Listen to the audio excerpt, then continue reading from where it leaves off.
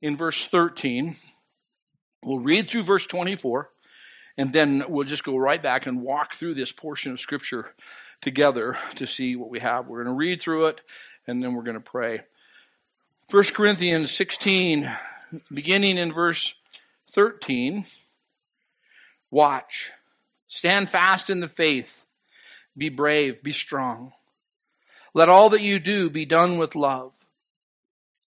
I urge you, brethren, you know the household of Stephanas, that it is the first fruits of Achaia, and that they have devoted themselves to the ministry of the saints, that you also submit to such, and to everyone who works and labors with us.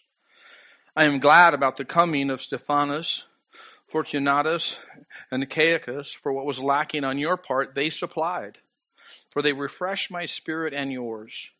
Therefore acknowledge such men. Verse 19.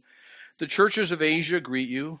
Aquila and Priscilla greet you heartily in the Lord, with the church that meets in their house. All the brethren greet you. Greet one another with a holy kiss. The salutation with my own hand, Paul's. If anyone does not love the Lord Jesus Christ, let him be accursed. O Lord, come.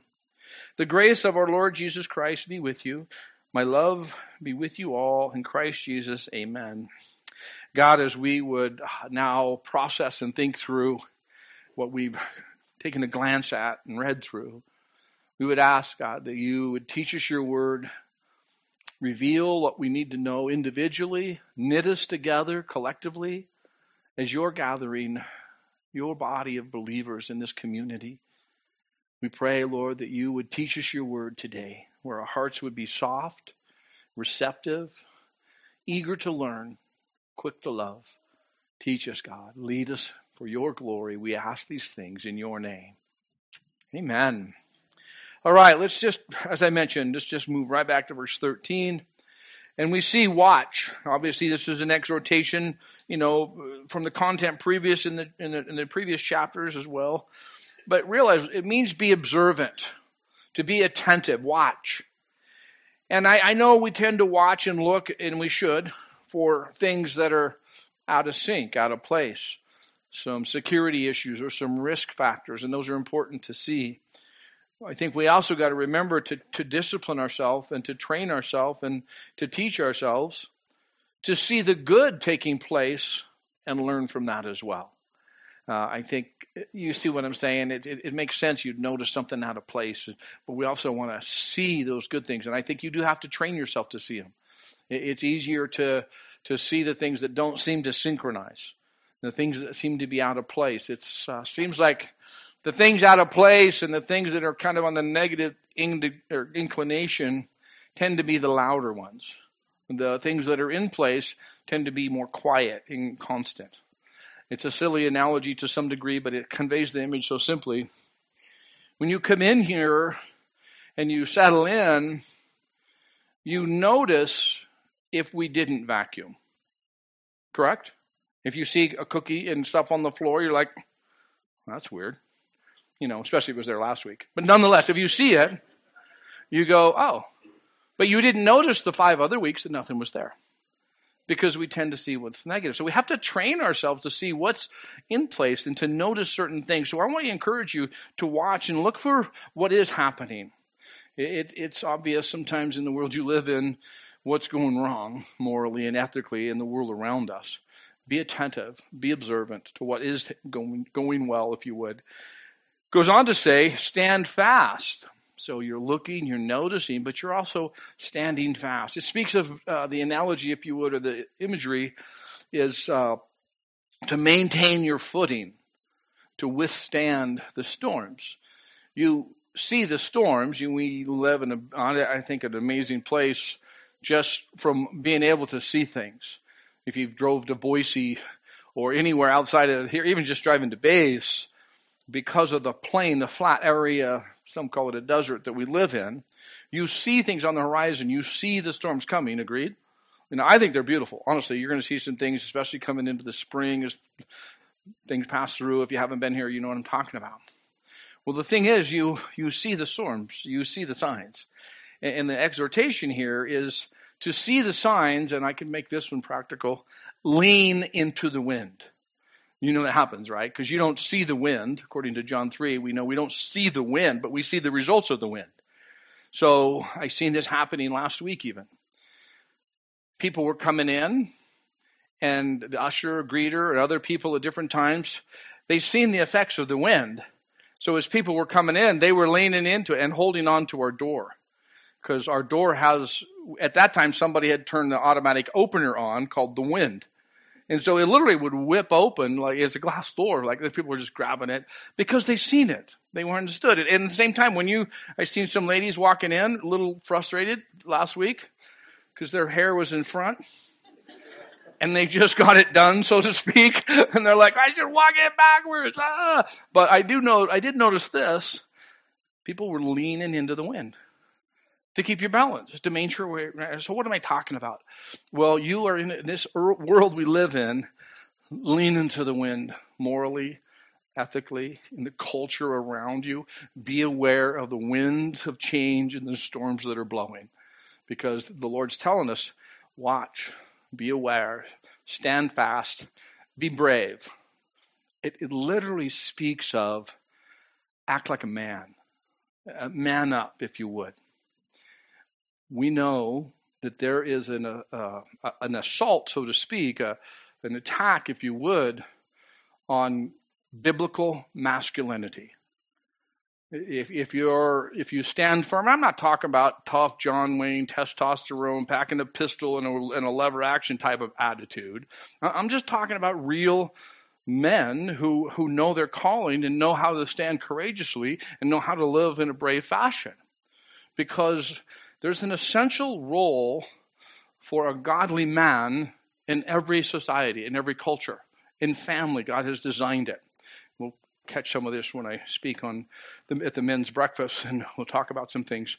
But I just want to encourage you to be brave. It's not just the masculine side, women as well. The point is, why do we need to be brave? Because there's risk. Because there's challenge. We live in a world that you have to stand firm and stand clear because you know what you stand for. Be strong. You need to be strong because you will face increasing opposition. Be strong. How do you be strong? Well, it's simple, actually. You start weak and get stronger.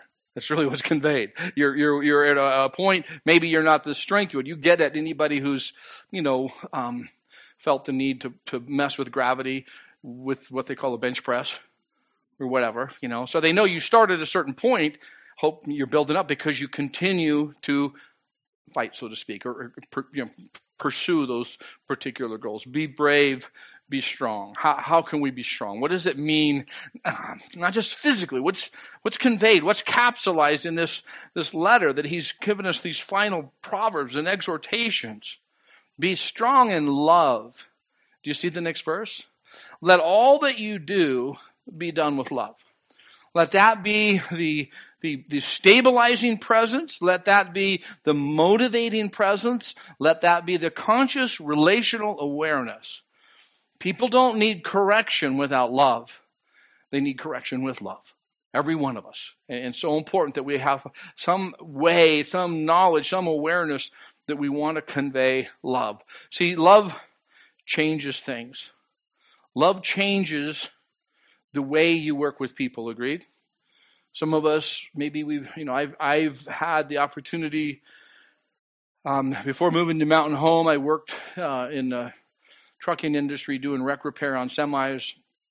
And I was in a leadership position for several years in that particular, with that company.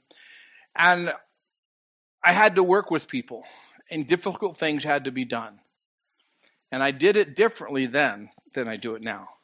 I did it differently before I was born again than I did after I was born again, because love changes things. Difficult things must be done.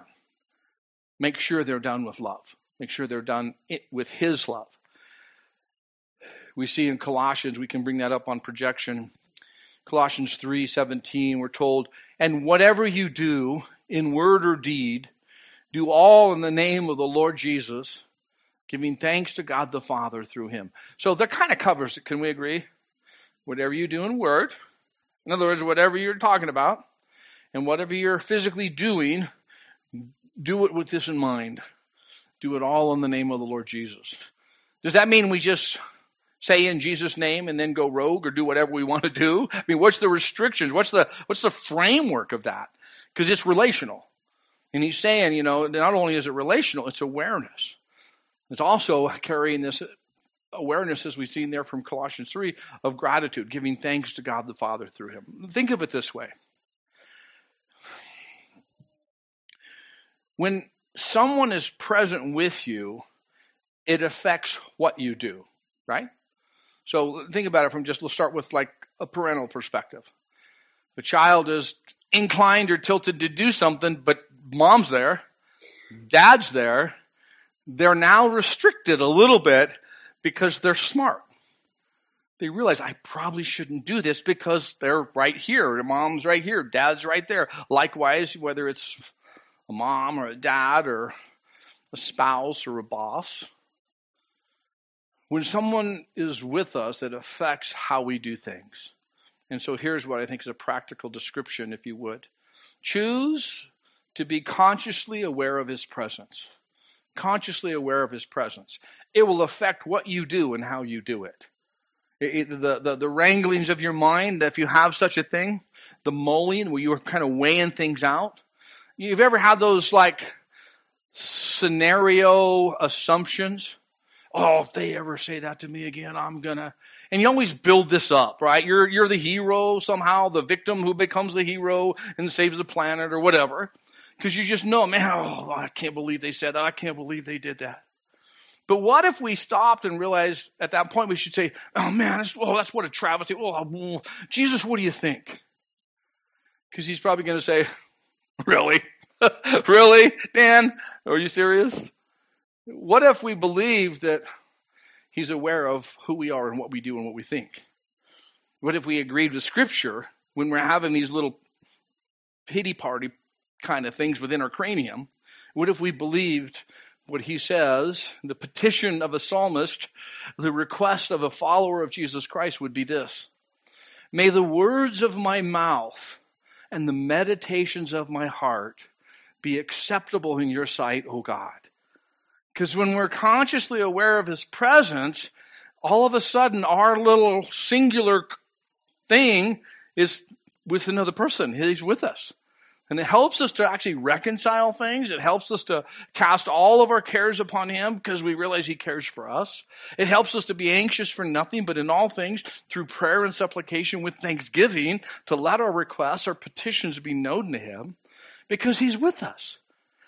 And I want to encourage you, because that really is what's being reminded to the church here and to the gathering of people there in Corinth, and of course to us as well, that we would do whatever we do in word or deed, it will be done with love. Now let's continue into verse 15 where it says, I urge you, brethren, you know the household of Stephanas. So Stephanas and the other two guys, Fortunatus and Achaicus, Stephanas was probably the first person to come to Christ. Paul probably even led him to Christ in this relationship. And so the gathering there and in his household and the people that are there, it seems they had obviously some issues had come up. So he comes to Paul.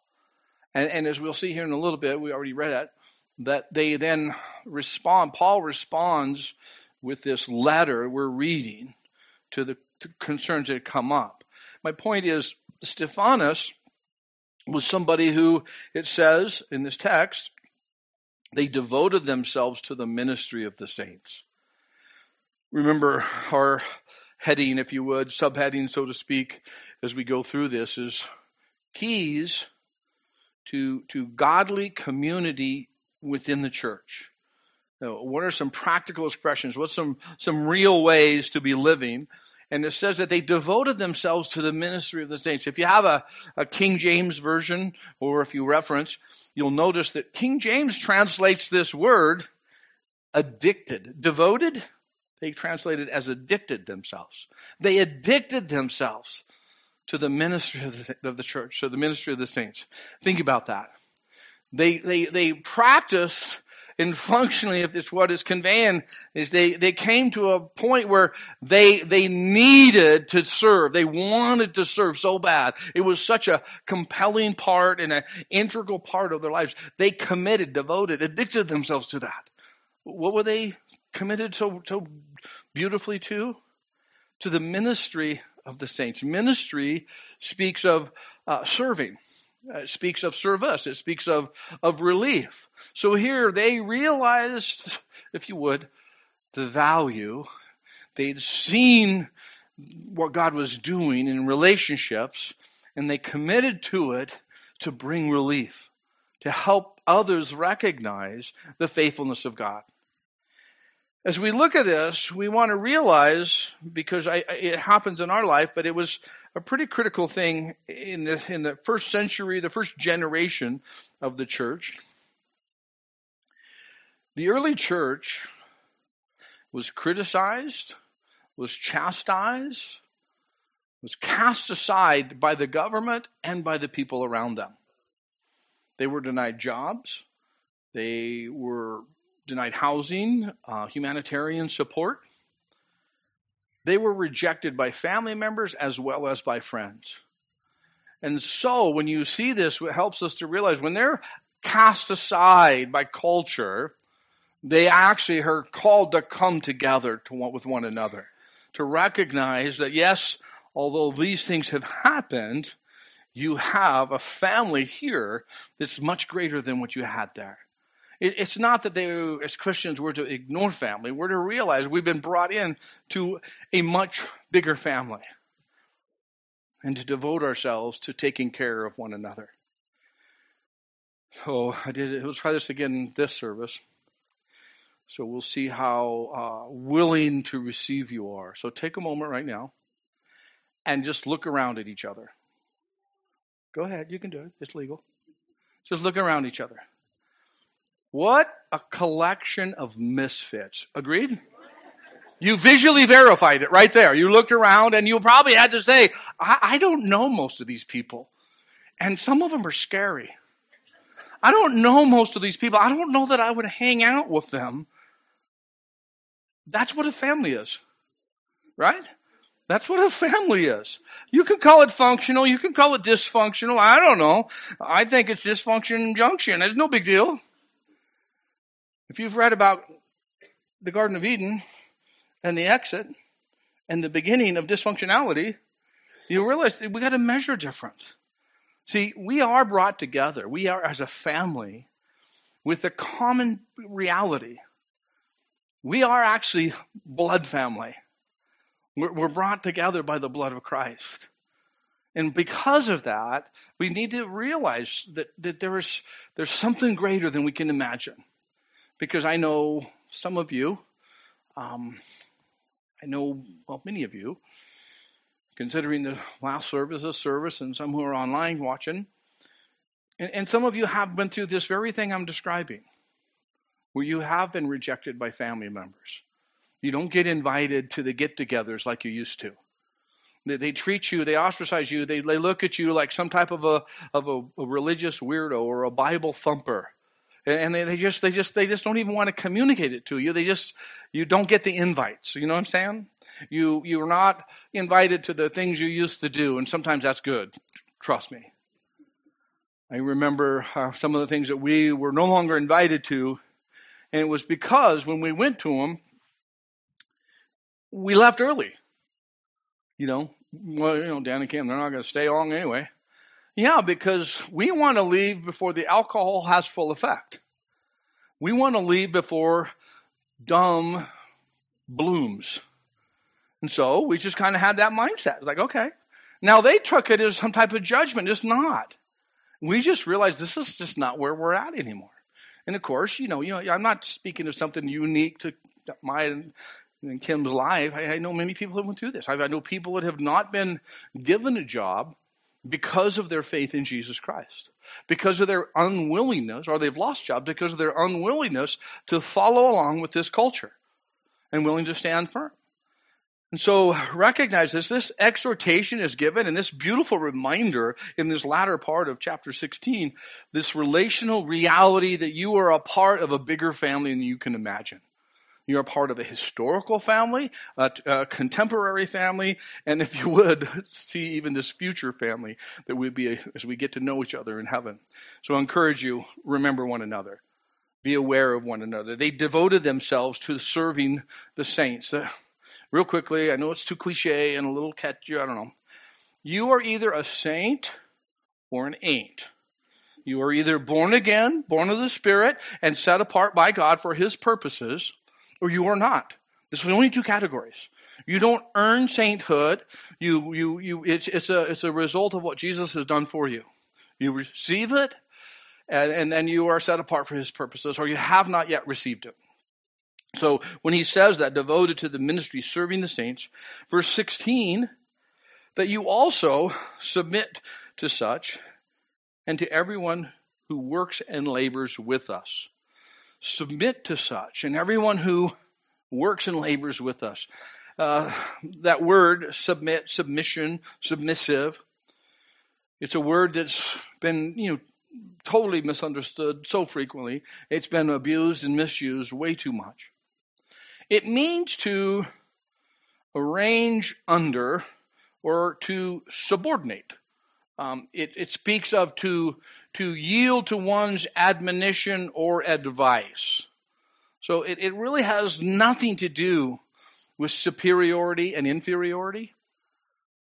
Submit speaks of order, submitting to the order. Ephesians 5:21 instructs us to submit to one another in the fear of God or in reverence of God. So we recognize God's design in human engagement and interaction in what we call a civil manner. When there's an issue, a need for order, and in order to have order, you need to submit to the order. So he says, therefore submit to such, maintain this order. Well, what does submitting look like? Because I think it's distorted. I think it's hard to grasp. I know people have misused and said you're supposed to submit, and they've taken an authoritarian position to try to establish their lack of order by reigning over someone. And so, let's look at a couple verses in Philippians chapter 2. I believe this conveys beautifully what it would look like for you, for me, for all of us as we would engage and serve one another. It says in Philippians 2 verse 3, "Let nothing be done through selfish ambition or conceit, but in lowliness of mind, let each esteem others better than himself." It goes on to say in verse 4, "Let each of you look out not only for your own interests, but also for the interests of others." Does that help paint the picture? Does that show the mindset which would produce the lifestyle of submitting to one another in the body of Christ with Jesus as the head, the Lord of the church, that we could serve one another, that we would revere God by the way that we live in submission to God? Continuing in our text, verse 17, "I'm glad about the coming of these three guys, for what was lacking on your part, they supplied." So there was something that was an opportunity and something that the church in Corinth could have done, but it didn't happen. We don't know what it is. But the three representatives that came to connect with Paul with this also a letter asking questions, they were able to provide. They were able to meet that need. My point would be cover for one another. Cover for one another. One, they couldn't do it, but these three did. I've shared how I see this lived out and even manifested in the interaction even within this church body we call Calvary Chapel, this gathering called Calvary Chapel Mountain Home. Someone calls another person on the team and says, "Hey, I really don't think I'm going to make it in the morning. I got this. lingering cough, and I really don't want to greet people at the door with a hearty, so could you cover for me tomorrow? And what do? Yeah, man, I'll cover for you. So then they fill in. Same thing, I see it in areas of responsibility where you realize, I can't do it. There's a reason I'm not able to, but I know I can get a hold of this person. You see what I'm saying? There's that part where we recognize the needs within the family, and we learn, as we see here, we cover for one another. Verse 18, so when this is taking place, for they refresh my spirit and yours. Therefore, acknowledge such men. Speaks of they calmed and encouraged. So Paul recognized that when this interaction of looking out for the needs of one another took place, he said, man, that was so cool. That's so awesome that took place. That happened. And he's refreshed. It speaks of calmed and encouraged. It's like a gift of fresh water to a weary traveler. That analogy will have a lot more punch in August than it does in February, when it's really hot and you're thirsty, and a glass of refreshing, cool water. Oh, that's really what's being conveyed. And I was so refreshed that the body, the interaction was such that it glorified God, that they covered for one another. And he says, acknowledge them, not put them on a pedestal, but even duplicate or follow that example. One translation says it this way: they have been a great encouragement to me and to you as well. You should recognize the value of such people. Isn't that a good way to say it? And I think it's beautiful. Let's continue on, verse 19 and 20. The churches of Asia greet you. Aquila and Priscilla greet you heartily in the Lord, with the church that is in their house. All the brethren greet you. Greet one another with a holy kiss. It's just be mindful of one another. I'll give you clarity. No holy kissing. Okay, that's not the culture. It's not where you live. You might have a relationship that you can give a healthy hug, but hold off on the holy kisses. Okay, that's just not our thing. And I know you may be more spiritual than I am, but please keep your lips off each other. It's a simple thing. Agreed? You got to have a boundary. You got to know the culture. You got to know the framework. You got to recognize the relationship. Some people you'll say hi to for a distance. Some people a handshake. Some people a hug. If you're not married, don't kiss them. It's really simple. Anyway, I just humor. Okay, don't be like send them email over that. Okay. Verse 21, the salutation with my own hand, Paul's. I actually think there's more to this than just a simple reminder that it's from Paul. I believe Paul wanted to make sure that he connected and kept the personal touch. And I believe that's really important in the world you live in. I have no issue with digital communication. There's no problem with email. There's smaller problems with email, text, whatever. But the personal touch is important. Can we agree? He's sending this letter, but he wants them to know this. He's writing, according to Galatians, it seems to be Paul might have flunked cursive. He may not have had the most clear handwriting.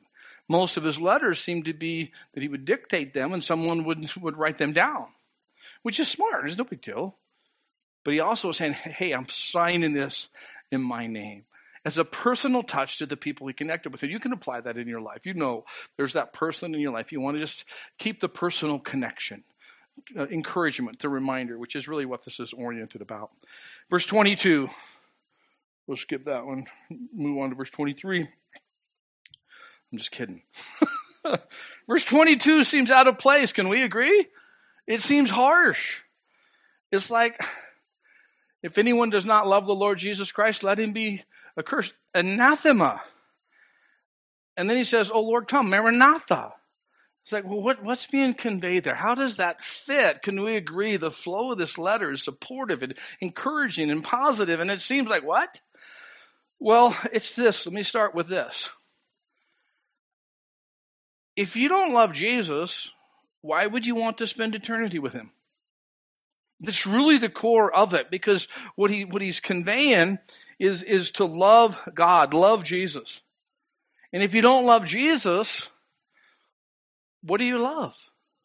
You can follow religion. You can line up with his teaching. You can agree with the morality and the ethics that come from Scripture. You can align yourself with the principles and even the practices and still not be born again. Still not have a born again experience with the living God. When you love someone, there's an outward expression. Love is not a feeling. Is an act of your will. Love has a corresponding action, just like a genuine belief, agreed? Because that's how they go together. You could say, well, the Bible says, believe on the Lord Jesus Christ and thou shalt be saved. Well, we know that to be absolutely true. But doesn't belief have more to it than just a response in a gathering or an agreement with the principle? What does it mean to believe on the Lord Jesus Christ and thou shalt be saved? It speaks of to trust. There's a corresponding action to that belief. And the action of faith is called love. Think about it this way as far as action. I'm teaching, and I have a view because I'm looking this way, you're looking that way. And I see, some excitement, so to speak, out through the window there. And I catch a glimpse through a little bit over here, and I realize some activity going on out there, and there's some smoke, and there's some fire, and some things happening. And I realize, and I believe that this place is at risk. This gathering right here is going to be consumed by fire if we don't do something. But I want to finish my message. But I don't want to upset people on a Sunday morning. They came to, hear from the Lord. But I just, it just would be so awkward to have to break up our routine. My belief, if I really believe there's a risk, will have a corresponding action, correct? I will say, hopefully to this degree, hey, so let's just kind of wrap things up. There's some stuff going on outside. Let's very calmly, let's move to the side over here. We're going to go out here and through the lobby and to the front until we kind of get confirmation of what's going on. Because this belief had an action. When you say, I believe on Jesus, I believe on the Lord Jesus Christ for salvation, there's an action, and the action of faith is love. You now have the capacity in you, because he lives within you, to love in a deeper way, in a more powerful way. So I would encourage you, as the Bible says, love the Lord your God with all your heart, with all your mind, with all your soul. Love Jesus today and every day, until you see him face to face.